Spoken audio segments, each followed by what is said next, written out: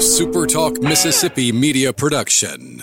State Treasurer David McRae is returning record amounts of money to Mississippians, whether it's through the College and Career Savings Program or the millions in unclaimed money awaiting your claim. Treasurer David McRae says get your application and claims today. Treasury.ms.gov. It's a great time to live in Mississippi, and we're talking about it. Welcome to the Ricky Mathews Show on SuperTalk Mississippi. Welcome to the Ricky Mathews Show, the show that celebrates every single day the amazing people who make this place, Mississippi, such a great place to live, work, and play.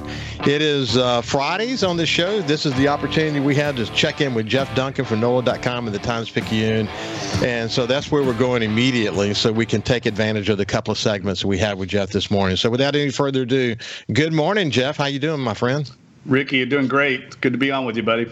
Hey, listen, I thought you guys, really, there's a lot of cussing and discussing that's happening currently as it relates to the Saints season. A lot of discussion about culture.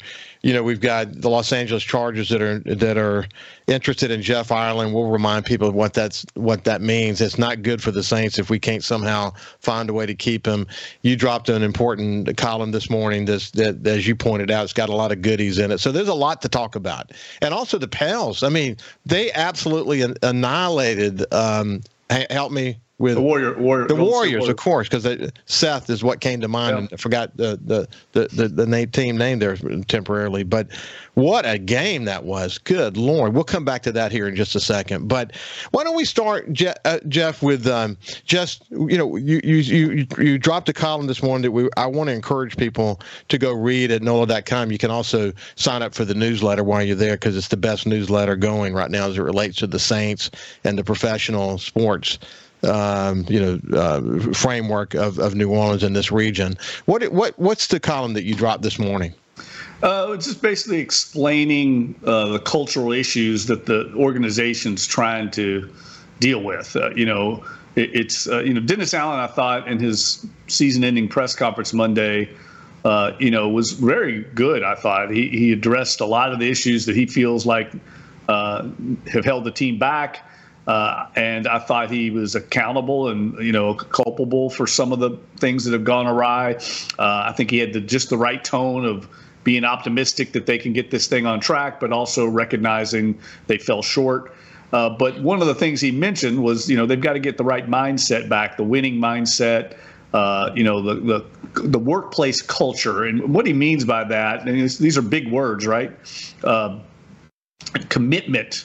Doing what you're supposed to do when you're supposed to do it, the discipline it takes at the NFL level to win. And I think just by human nature over time and the fact that this organization has been successful for a long time, I think those standards, and I've talked about it on your show before, the standards have just been lowered a little bit over time. And it wasn't something that happened overnight. James Hurst talked about this. He said, I think it's more of something that's gone adrift rather than took a quick right turn or an intentional turn. It's just they kind of lost their way, and they've got to have a course correction now inside the building. And it's not just the players. It's not just the coaches. It's everybody. Everybody has to kind of take a step back and recommit to the work ethic that it takes to win at the NFL level, because it only takes just a little bit of a slide in that level with the competitiveness of the NFL to end up missing the playoffs like they have. They've been here before, Ricky. This happened in 2014, 15, and 16 when Sean Payton was the coach. Attention to detail waned.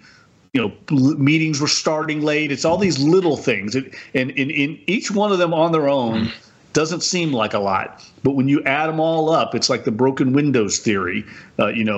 If you break a window and you leave it unrepaired, it says something to people about the neighborhood, and then disorder steps in, and then you end up with crime. I mean, it's a well-known sociological theory. That's what I think has happened with the Saints. And I've talked to you about this before. Everyone wants to go, it's Pete Carmichael's fault. It's the play calling. It's Derek Carr. They want to make it simple and have a scapegoat, and it's way more complicated than that. It happens in companies all the time. And what happens is when there's not good leadership from the top, what happens is that processes get tweaked and changed, and over time, it kind of snowballs. You think about all the little things that can snowball. And then, a year or two down the road, you look at it, and the organization that you're observing looks nothing like the organization that it was 2 years ago. It's just a series of things. And you know what? I mean, with Saban's retirement, there's going to be a lot of focus on Saban. But I mean, I thought someone wrote this morning that Saban breathed his own air, meaning that he stood so alone. But what we're going to all get is a case study in what that monomaniac looks like and how you have to have that kind of focus in order to be successful. We'll see the same thing about Belichick during his great years. I mean, there's no denying what that looked like. Even Sean Payton that you wrote about during his best years, there was a monomaniac mission there, and you can't leave anything to chance. Every detail has to be thought about, and so what you're saying is we've lost that edge, and we've got to get it back. Yes, Sean Payton used to say that coaching is like gardening, right? You have to tend to it every day, and if you don't tend to it every day, it'll get out of hand, right? And that's exactly what I think's happened here. It was just a little neglect over time, but the standards get lowered, and then you end up with where we're at now. I wrote about this in the story this morning. I mean, it's a small thing, but it's something, right? The players would all of a sudden the last year or two, Ricky, they'd start parking in the front parking lot in front of the Saints training facility. There's about 35, 40 spots there, but it's where the general public's supposed to park. The players have a gated lot on the side, much bigger. It's probably 5 times bigger. It's where the staff and the players are supposed to park. Well, all of a sudden, 7, 8, and then sometimes 15 players are taking up these front spots where the public, fans are supposed to park, media, contractors, and it became parking issues out there. I mean, people were having to park in handicapped spots. That stuff can't happen. It sounds like a small thing, but in my opinion, it symbolizes something much bigger. A lack of institutional control, and they've got to get that right, and they know that. I mean, that's what I would say. Dennis Allen, Mickey Loomis, they understand that. Now, can they get it fixed? I mean, it happened before. They righted the ship and went 17, 18, 19, 20, had double-digit win seasons. Can they do that now with Dennis Allen and Derek Carr? They did it with Peyton and Breeze. That's what we're going to find out. Well, listen. There's no doubting this reality that the Saints, as the season wore on, certainly in the last quarter of the season, they looked like they were an entirely different team than at the beginning of the season. And, this lack of detail might be the kind of things that contribute to, for example, waiting too long to deal with the Trevor Penning disaster, waiting too long to deal with certain things, At the end of the day, though, the team was a different team at the end of the season. They were beginning to figure some stuff out, and you got a chance to see when our quarterback is not under pressure, Derek Carr makes some really good throws, and that was good to see, if nothing else. Yeah, I think if you're looking for optimism, you saw it in that last stretch. And I've pointed this out a bunch of times. I've covered a lot of teams, Ricky, in my years. I'm getting up there. So, I've seen it go south. I've seen it. I covered a Jim Haslett team that lost their last 4 games of the season to last place teams in divisions and got beat 35-0 by the 49ers at home. I've seen a team tank. That's not what happened here. So, there's a lot of speculation out there, especially by people that aren't in the building, that aren't out there every day the way we are, that are saying Dennis Allen's lost the team, and there's all this speculation. That's just not the case. I mean, if he'd have lost the team, they wouldn't have gone 4-1 at the end of the year. They would not have played their best football at the end of the year. So I do not believe that for instance. I do think there's some issues they have to deal with. I think they've got to make some changes to the coaching staff. I think they've got to make changes to the way they do things. And I think they know this, and now they've got to pull it off, and they've got to get buy-in. Players got to be a part of it, coaches, staff, everybody. This is not a us or them. It's not divisive. It's kind of an all-inclusive buy-in that they got. And the players I talked to on Monday seem to welcome that. They understand that it's going to take everyone rowing in the same direction. They do understand that. Listen, Jeff, for the listeners of this show, they should appreciate the fact that we have this opportunity to visit with you. There's no mystery behind why you wrote a series of books about the Saints, why you wrote the definitive book on Drew Brees and Sean Payton, why you just completed the book with Steve Gleason, why you're on the Hall of Fame selection committee, why you're so awarded as a journalist. I watched you, in fact, during the moment. I was there with you while there was this tug of war in the family around ownership of the Saints, and watch how you broke that story and how you played that story and how important your sources were to you. And I mean, you owned it. So again, I'm not surprised when I see you break the story on John Gruden. I mean, you got all these powerful journalists all over the nation, and here you are breaking the story on John Gruden. And by the way, I hate the way people steal your breaking story by writing exactly what you wrote and somewhere in the story just giving you a little bit of credit to it. But they're trying to own the story themselves. I hate that that's what's happened to journalism in the internet age. Hey, when we come back on the other side, we're going to dive in a little bit to this John Gruden angle, because it could be very important to us if we were to go down that route. We'll see you as we continue our conversation with Jeff Duncan.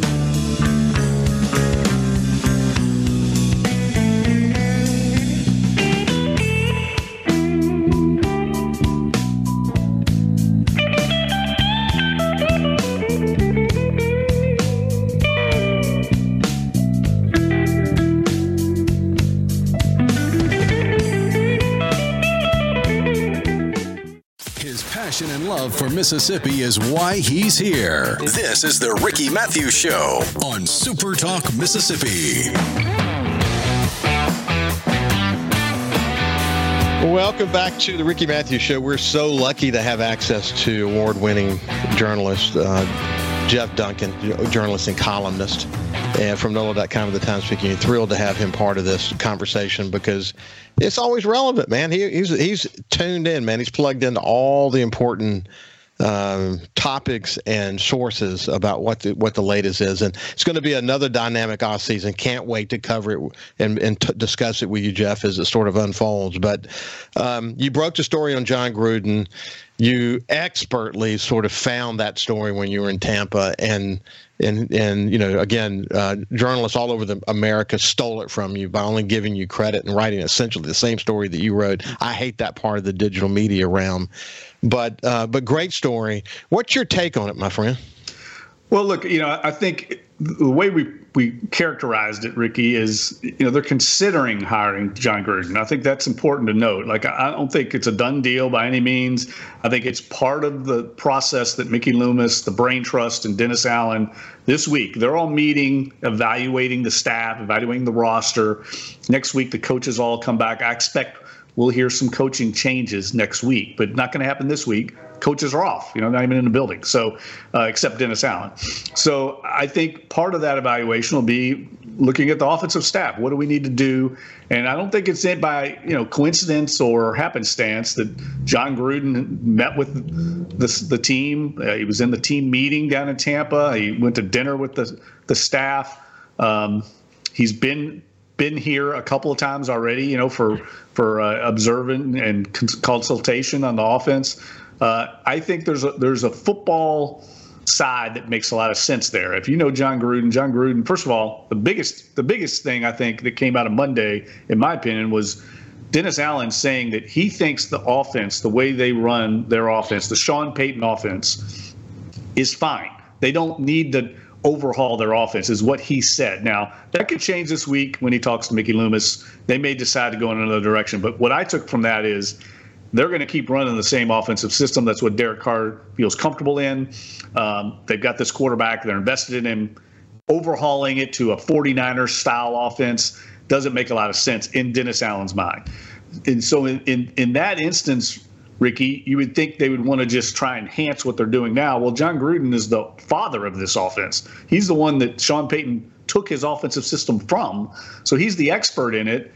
and he's an alpha personality, which I think they could probably use on their offensive staff. They've got a lot of younger coaches there, and I can see why they would have interest in him. Now, whether it happens or not, I don't know. I don't know if it will happen. I know John Gruden wants to get back in coaching. He thinks he would like to be a head coach again. He may get a head coaching offer, so that would certainly trump anything that he could do here on the offensive staff. So I think there's a lot to be considered there. I don't think it's a done deal, but I think there's definitely genuine interest on both sides. My read, of course, you've got some owners out there who are willing to take risks. That's for sure. As it relates to John Gruden becoming a head coach, I give that its due for sure. There are some that are willing to take risks. The owners are tight, though, as you well know. That's one of the things that keeps the NFL together. And that lawsuit and the perceptions around it may keep him from getting that opportunity as a head coach. There's still we still got to get some time to pass as it relates to the suit itself, and then some time to pass just in terms of John Gruden and all of that.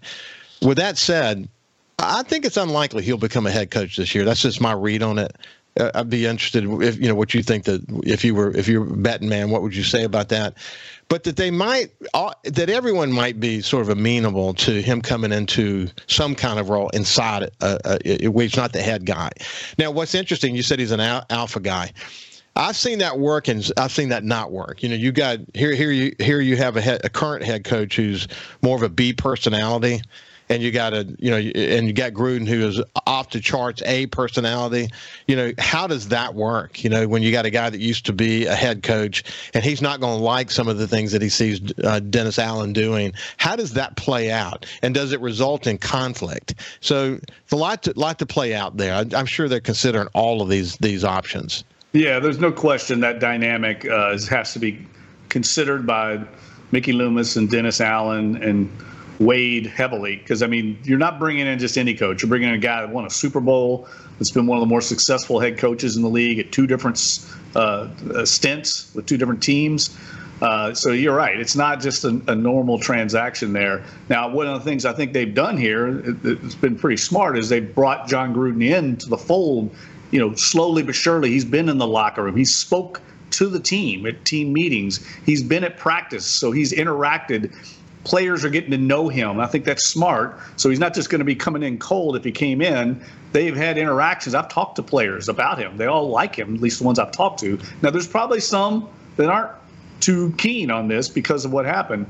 But I would say, I think your point is well taken. I think the Saints would see this, and Gruden would see this as potentially a way for him to come in, get back in the league, get his foot in the door in the league, do some image repair, if you will, and then maybe get another head coaching job down the road. This would be a step toward that.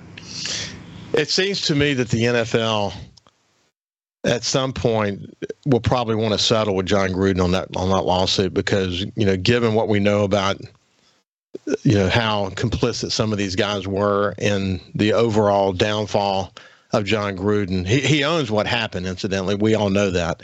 But at the same time, the way it became public was, we're finding out in that lawsuit was something the NFL doesn't want to have to focus too much on because it was not good.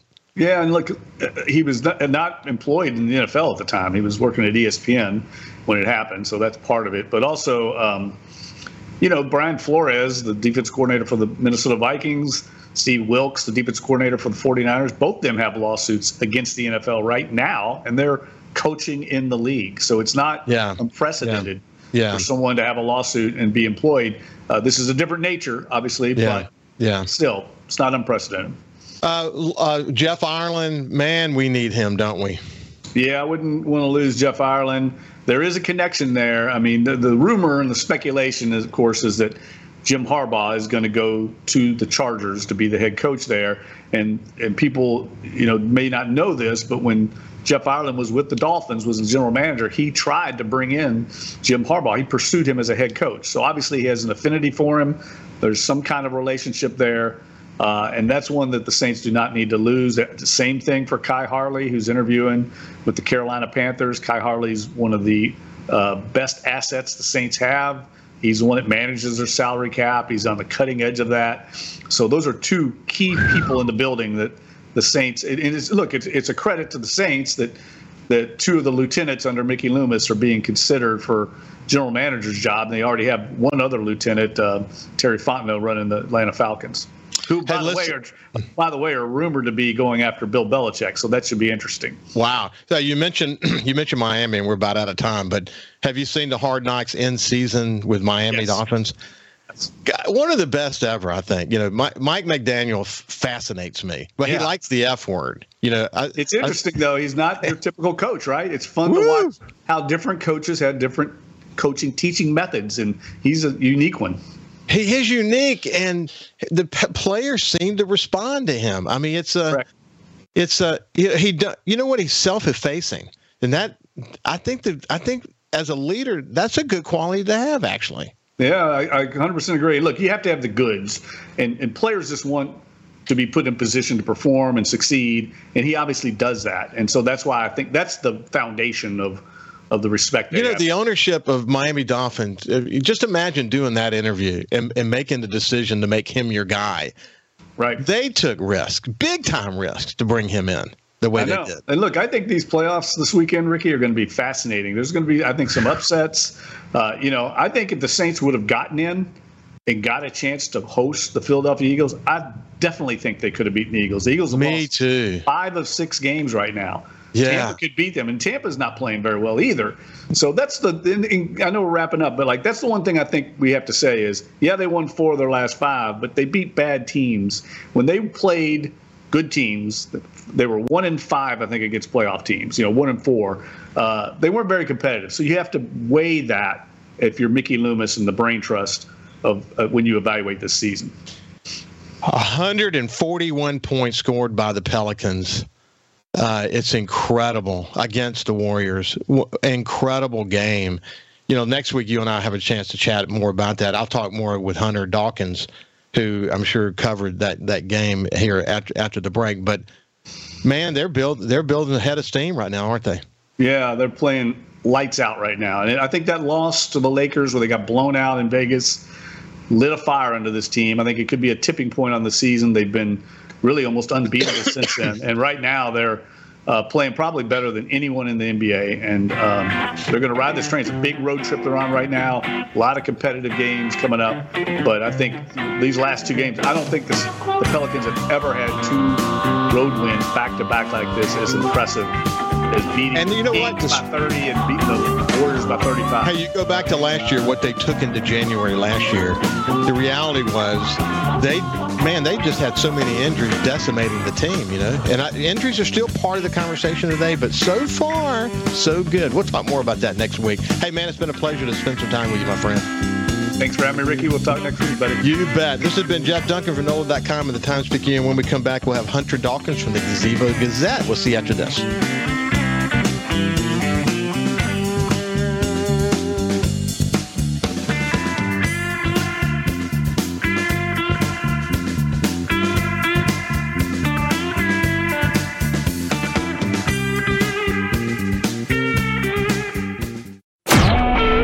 SuperTalk Mississippi Media Production.